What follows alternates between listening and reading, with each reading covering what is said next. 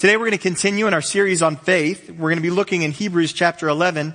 Hebrews 11 is a book of the Bible that you probably can't read too much. And so I would encourage you, if you're looking just to kind of stir somewhere to start, you can read Hebrews 11 and get a glimpse about what faith has looked like through all the generations of the church up until the men who were writing it, or possible woman who was writing it. And you get to see all the different expressions, and you get to see all the obstacles that were overcome. But there's this trend. You see that there was faith offers. And then you see that faith obeys. And then you see that faith overcomes. And so I would encourage you, read that and let that inspire you. It'd be a great way to just start your day. If you're looking for a new routine to start your day, I would recommend Hebrews chapter 11. You could crank it out faster than you can eat a piece of toast. And so I do recommend that. We're going to stay on our series on faith, and we're looking at Hebrews 11 verses 5 and 6. And we're going to be looking at the life of Enoch. Enoch is a really interesting character. We were introduced to Enoch in Genesis. So way back in the very beginning, when the Genesis account is taking us through the genealogies and introducing us to the patriarchs and the descendants of Adam and Eve, there is this little side note about this guy named Enoch. It says that Enoch walked with God, and then he was not, for God took him. Now, if you've never read the genealogies because they're boring, and you've missed this gem. You've missed this gem. You also missed some other gems all throughout it that give hints about how old people were and what the generations were like and who was married to who. And it all sets up Jesus coming in the proper line to fulfill the promises that God made, that a Messiah would come, a deliverer would come. And it all started back in Genesis chapter 3. But in Genesis chapter 4, we see that this guy Enoch walked with God, and that he was not, for God took him. It's like, what on earth happened to this guy who was and then was not? The language hints to us that he was translated, that God just took him up to himself. And,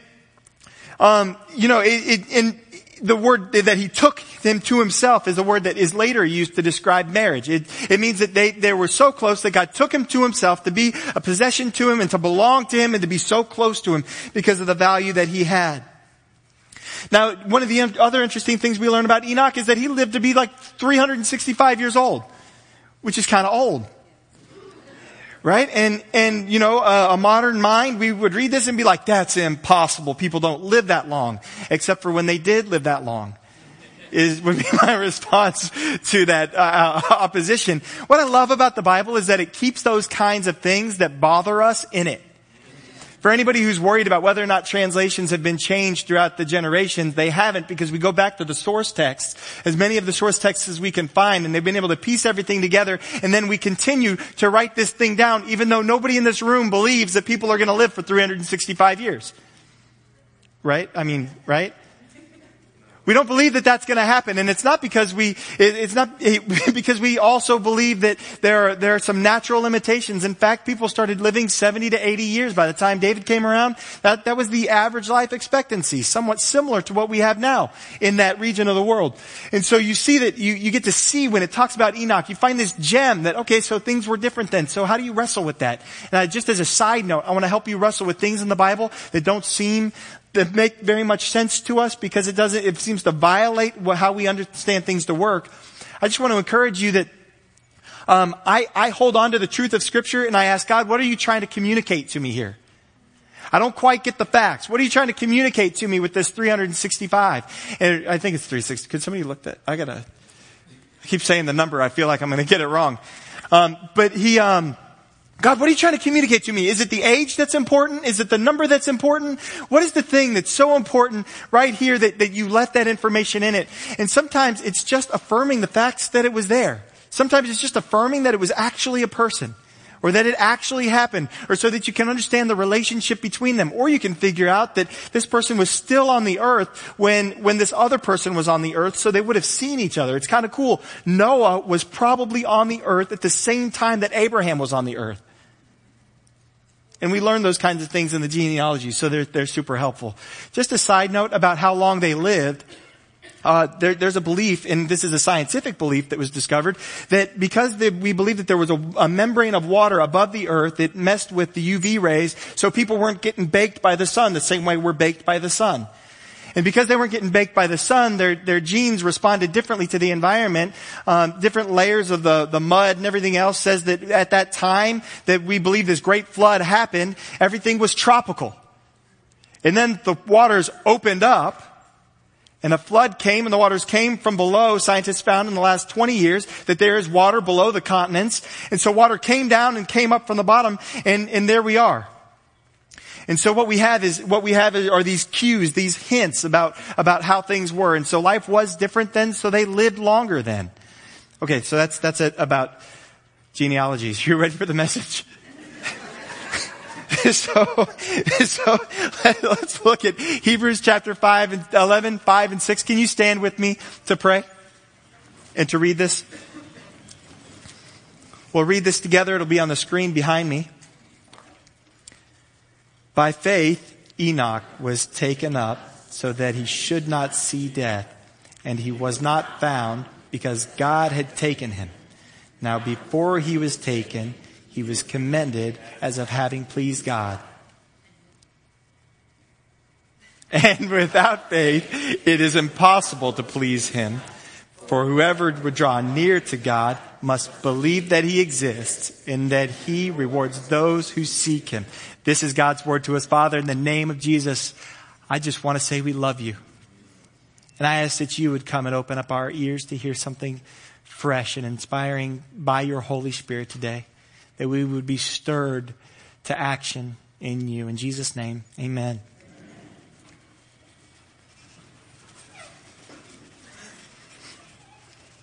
I want to talk about the pleasing life that we have in faith. And I want to talk about how the pleasing life is committed, it gets commended, and it will be compensated.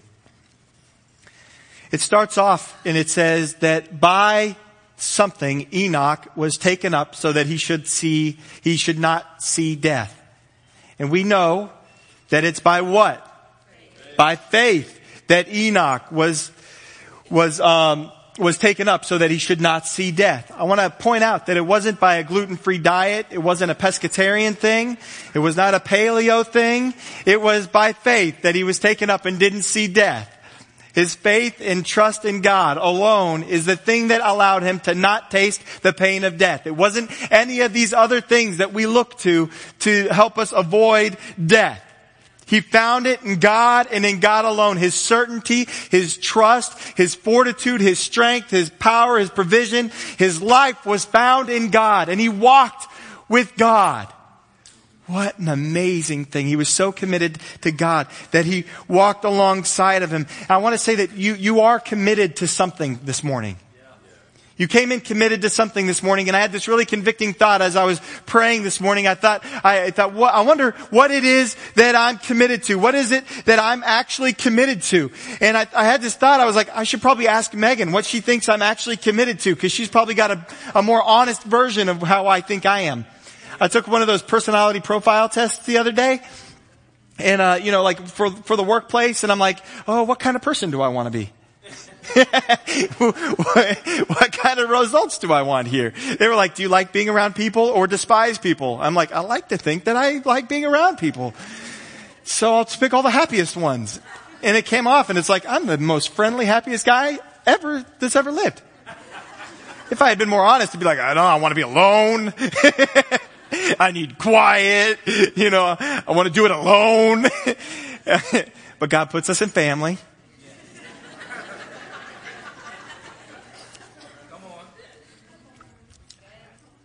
But but the people around us can tell us sometimes more honestly who we are than we think of ourselves, because we like to skew it in our own mind.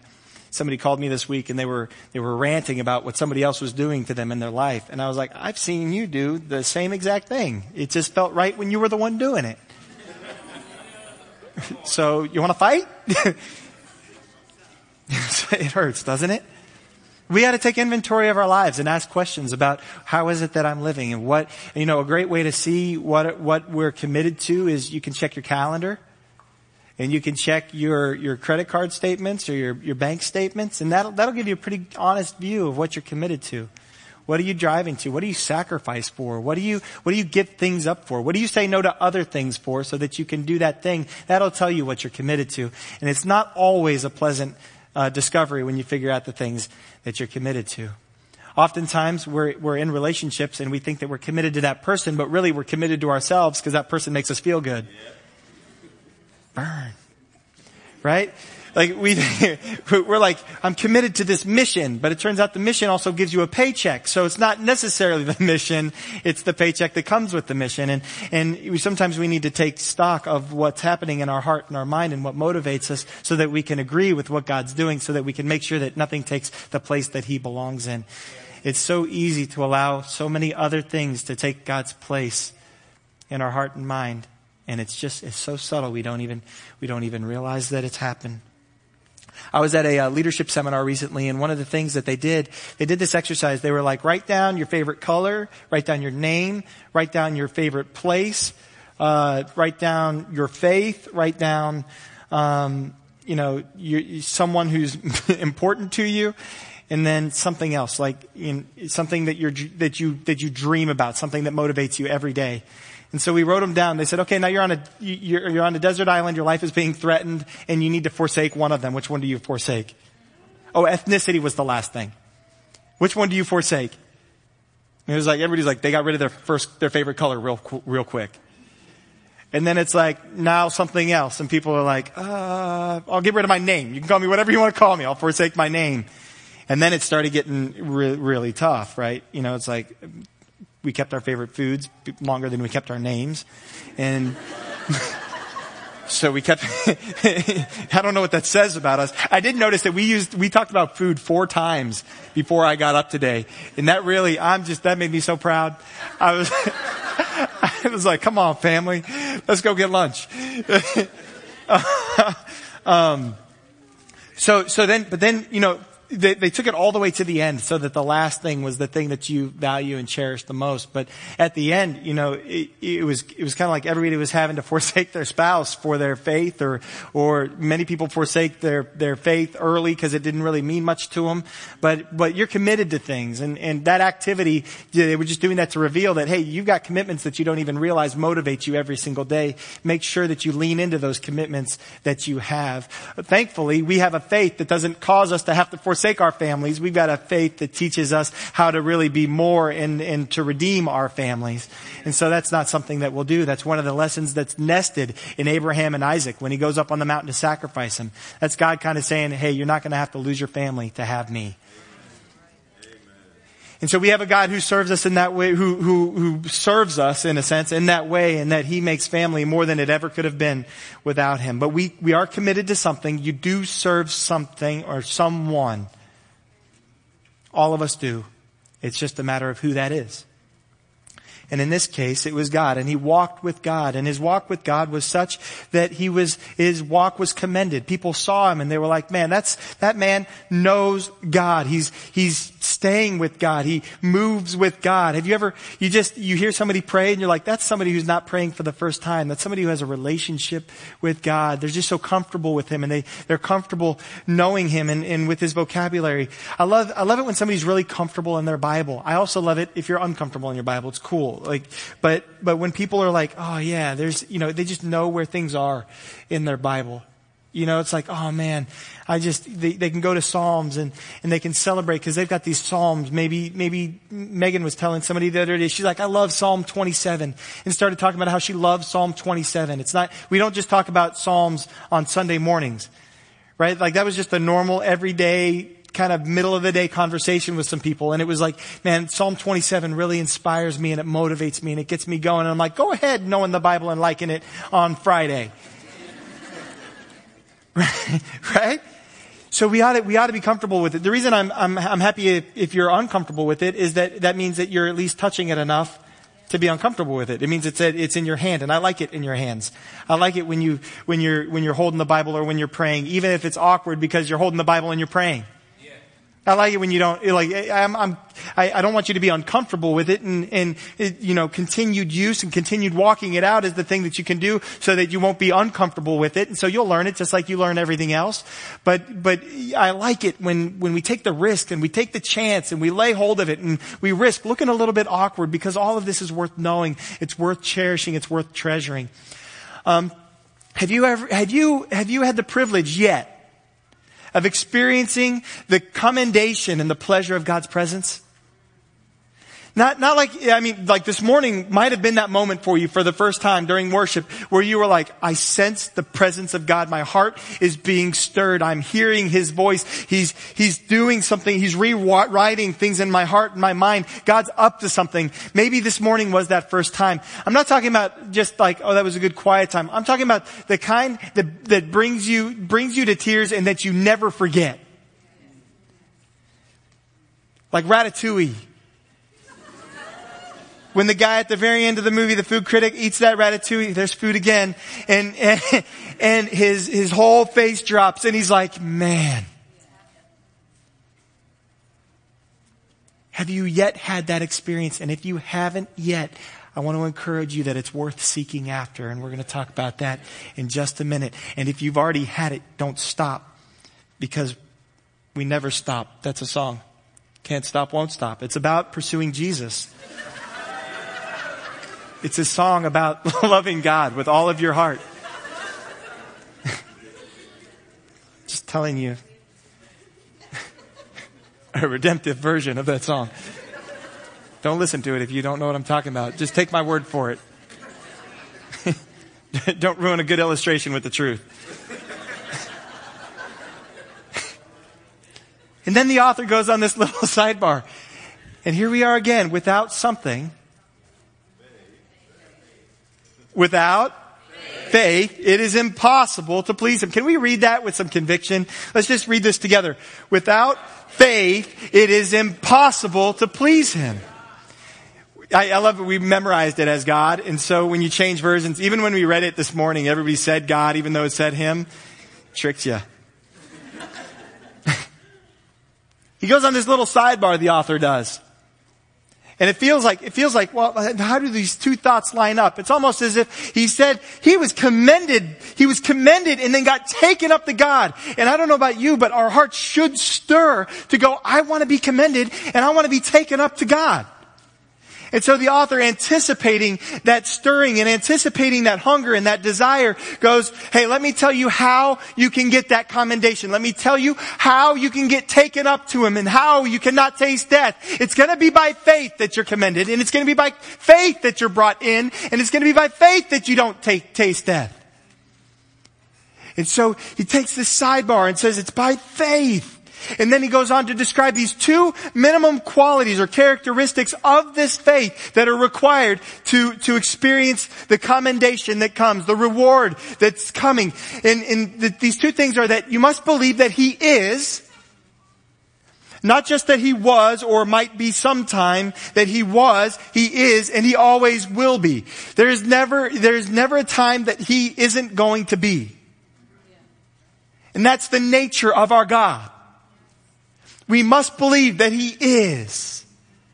That's like the baseline. Because before you can ask Him for anything, you're presupposing that He's there. Some of us, if we've grown up in a Christian home, you've grown up with the presupposition that God is, that He exists. Based on your upbringing, you've got a presupposition about how God is. What kind of God is He? Is He merciful and loving? Is He just? Is He kind? Is He caring? Is He compassionate? Is He angry and hateful and spiteful and incomplete? Will He just leave you out there and let you hang, let you rot, let you stay where you are with no consideration for your condition? Depending on your upbringing, you've got a presupposition that you bring to it. Some people believe that everybody starts believing in God and it's the choice to resist Him. I agree with that. Because just about every atheist I've ever talked to talks about a time when the belief in God was violated. And so it's not that they never believed in God. It's that there should be a God. They hoped for a God, but something happened that proved to them that this God either isn't real or doesn't love them. And that's the unfortunate side effect of living in a fallen world. And so to deal with the presuppositions that we bring to Scripture and the ideas that we bring to who God is, so he's like, great, you must believe that God is, but you got to believe that at least he's a certain kind of way. And the author goes on, he says, and he's a rewarder. Have you ever thought of God as a rewarder?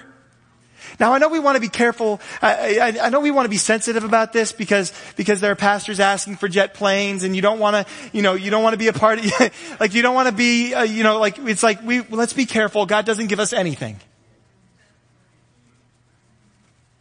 But that's a pendulum and an overcorrection, and it drags down the name of God. To not know him as a rewarder, because that's a name that he gave himself in Scripture. He is a rewarder. Now he's the one who determines the reward. Right? And we got to make sure that we understand love and mercy and compassion, and understand that we're not supposed to be lakes. We're supposed to be reservoirs that give. We're supposed to pass things through to be a blessing to the world. The church is God's plan A, which means you are God's plan A to show his compassion and mercy and love to the world. That by your resources, by your giftings, by your skills, by your strengths, even by your weaknesses, you show the love, the mercy, and the power of God in and through your life. And so we see that he's a rewarder. In Jeremiah 29, we learn that he says, when you seek me, he says, you will seek me and find me when you search for me with all of your heart. You will seek me and find me when you search for me with all of your heart. In those moments, I feel, reading that, I feel two emotional responses. I feel guilty that I haven't sought him the way I believe he's worth seeking after. And I feel stirred and hopeful about what's possible if I would seek him. What we have to do is we have to take that first feeling and put it at the foot of the cross and say, it's not about what I've done or what I haven't done, but it's about who you are and what you've done on my part, on my behalf. So that we put that feeling of, oh, I shoulda, coulda, woulda, to death. And we grab hold of, this is possible in you. I've tried so many times, or I'm going to try again. I did it and failed. I'm coming after you, Jesus. I'm going to seek you. Now, the difference between searching and seeking is like, if I'm searching for the TV remote, I stop looking when I find it, because it would be silly to keep looking for something that you found. The seeking that we do of God is not something that we find God and then we stop the search. It's like once you've found him and you recognize his voice and you recognize his face and you recognize the gaze that he has into your soul and giving you life and meaning and purpose and saying, come on. When you hear that voice, you want to start looking for it everywhere. It's like, God, I want to find you in the happiest of places. And God, I'm going to find you in the hardest of places. God, I'm going to seek you out in the easiest of places and in the toughest of places. I'm going to find you in where you're at work in my workplace, God. I'm going to find you where you're at work in my family. I'm going to find you where you're at work in my fitness. I'm going to find you where you're at work in my finances. I'm going to find you and I'm going to seek you out in all of these places. And you promised that if I seek you out in these places, I'll find you in these places.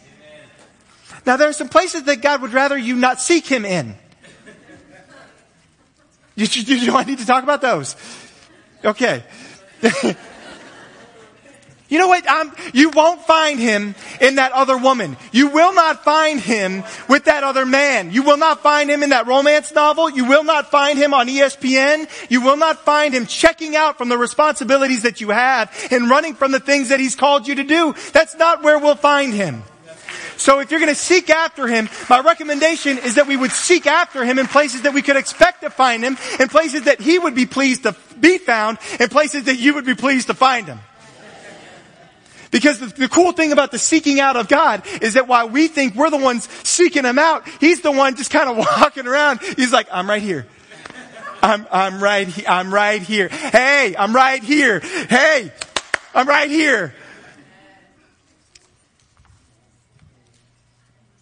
There's a place that he wants to be found, and there's a place that is great to find him. I seek him out in you all. I seek him out in my personal devotion time, reading the Bible and in prayer and in worship. I seek him out, I seek him out with relationships. I seek him out in small groups. I seek him out by calling somebody and saying, hey, I'm struggling today. I'm having a hard day. Can you help me with some faith perspective? Because I'm having a hard time finding where God's at work. Or sometimes it's like, I see where God's at work and I just don't want to deal with it right now. Can you help me deal with the fact that God's at work in a place that I don't want him to be working on? Because I think I'm fine right there. Anybody else share that testimony? I think I'm fine right there. If the idea of receive, so we seek him, we find him, and he's the reward. He's the reward. And I'm disappointed with myself about how uninspired I am for that when I want to eat a third hamburger.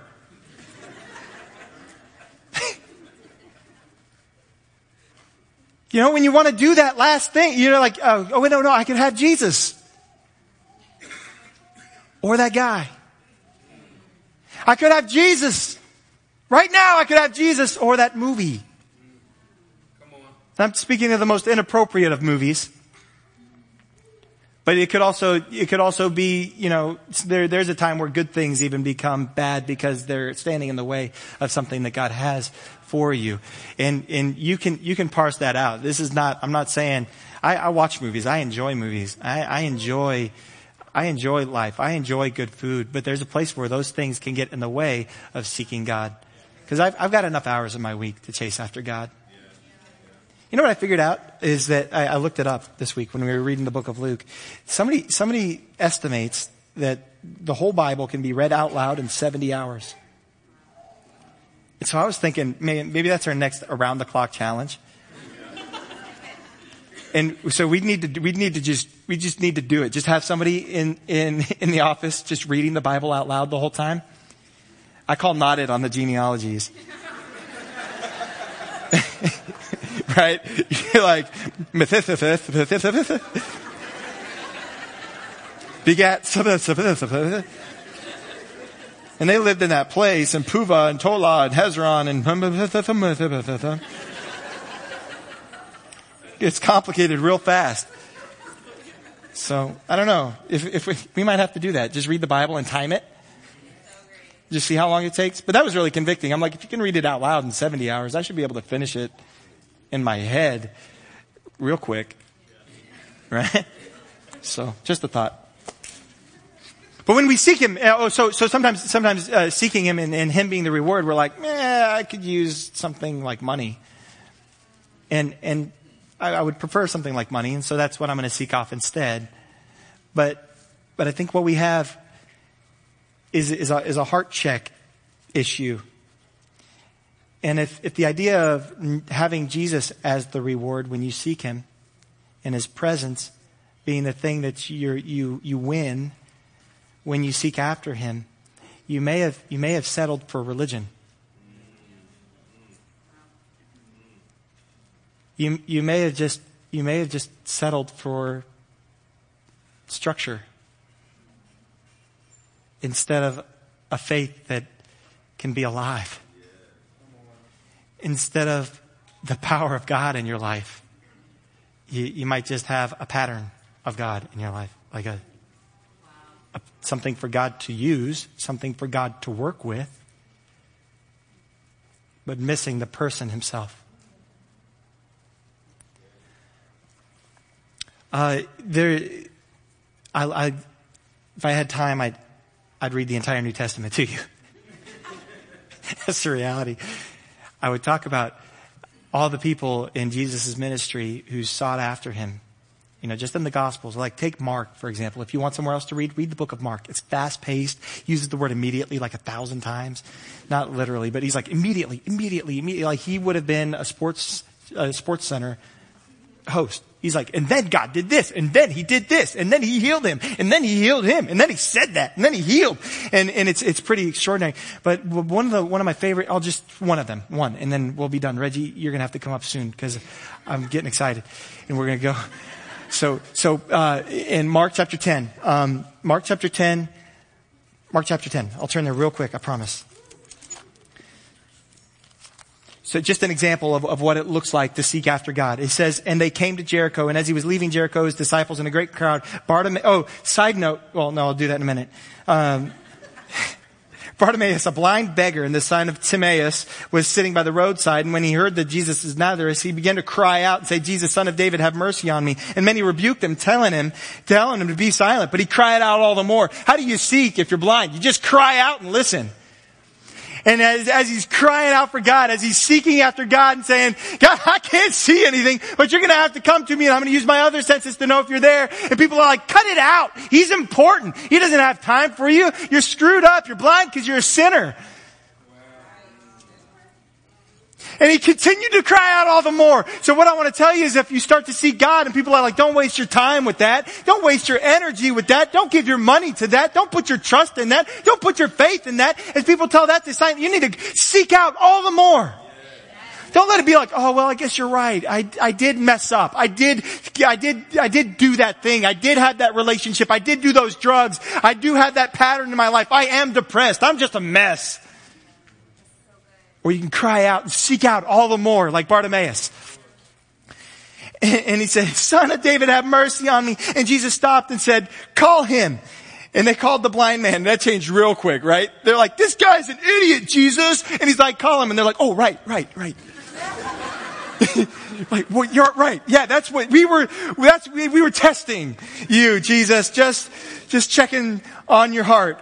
And Jesus stopped and then went and he said, he's calling you. And he took off his cloak. He sprang up and came to Jesus. And Jesus said, what do you want me to do for you? To a blind man. If it wasn't obvious to everybody in the room, everybody just needed to hear it. What do you want me to do for you? He said, Rabbi, let me recover my sight. And Jesus said, go your way. Your faith has made you well. And immediately recovered his sight and followed him on the way.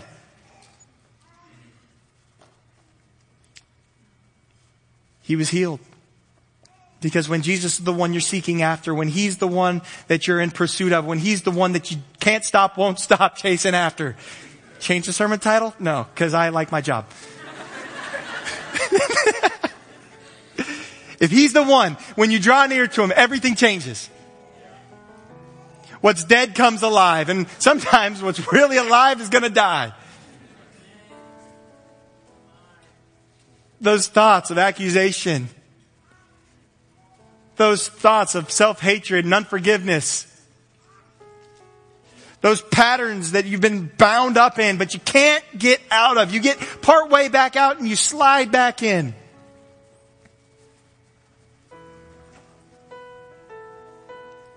Everything changes when he's the one you seek because he's the one who brings all the change. Now what I was going to say about Bartimaeus is it says Jesus heals blind Bartimaeus. But I think it's so funny that we call him blind Bartimaeus. He's not blind anymore, y'all. He's not blind Bartimaeus, but we call him blind Bartimaeus. I'm glad I'm not known as foolish David or addicted David anymore. You don't have to be broken marriage Sam. You don't have to be depressed Donna. I was looking for alliteration so you'd know it was anointed.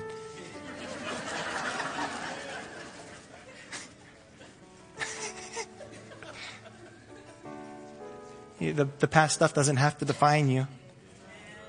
To Jesus, he's only Bartimaeus who sees and Bartimaeus who followed. So he sought after God, and when he found God, he just kept seeking and doubled down on that commitment. left this spot to chase after Jesus. And that's the invitation that we have today. So just what's next? Whatever faith you have this morning, use it. Use it all up. Pour it out. If all you've got is faith to ask for faith, use that faith to ask for faith, and your faith is doubled. Cry out to God. If all you have is faith to open up your Bible, just to crack open the Bible, start reading and see if it doesn't double and triple, and your faith increases. And then all of a sudden, you'll turn around and you'll start having faith for the things that you used to be trapped in. You'll have faith in the places that you had fear. So whatever small amount of faith you think you have, use it all. And God will restore more. There was a kid on my soccer team this last spring. I was coaching. And I was like, "Bud, I know you can run faster than this." And he's like, "I'm just saving my energy for after the game."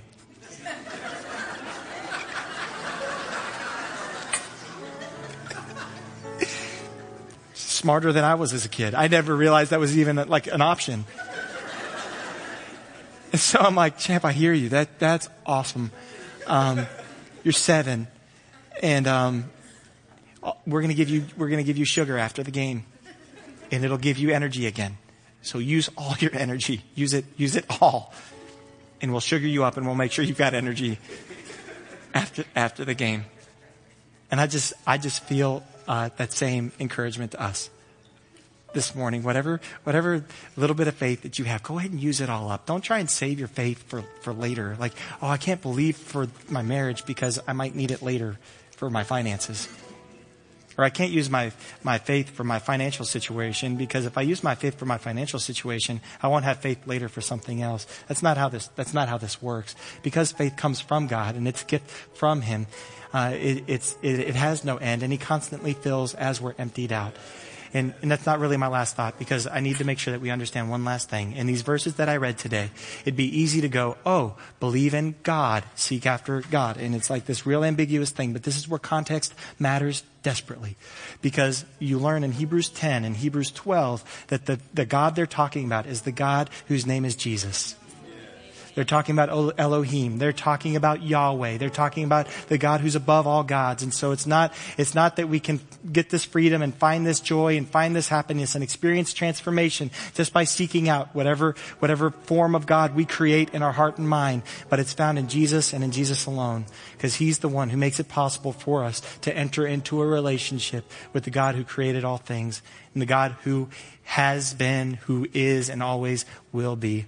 He is God, and He rewards those who seek Him. Father, in the name of Jesus, we love You today, and I ask that You would stir our hearts today, that the little bit of faith that we have, that You would multiply it, and You would give us the courage to chase after You, and that we would pour out the bit of faith that we've got so that You can do even more extraordinary things in us and through us than we ever thought possible, than we ever imagined to be possible. I ask that You would give us the kind of commitment to You that becomes commendable, not just by the world, but to You, that You would look and say, "That's what I'm looking for, my son. That's what I'm looking for, daughter. Thank You for chasing after Me. I've got more for you." And God, I thank You that the reward is something that You've promised will happen, and we don't have to doubt whether or not You're going to come through. Because when You rose from the dead, You were showing us that there's nothing that You can't do for us.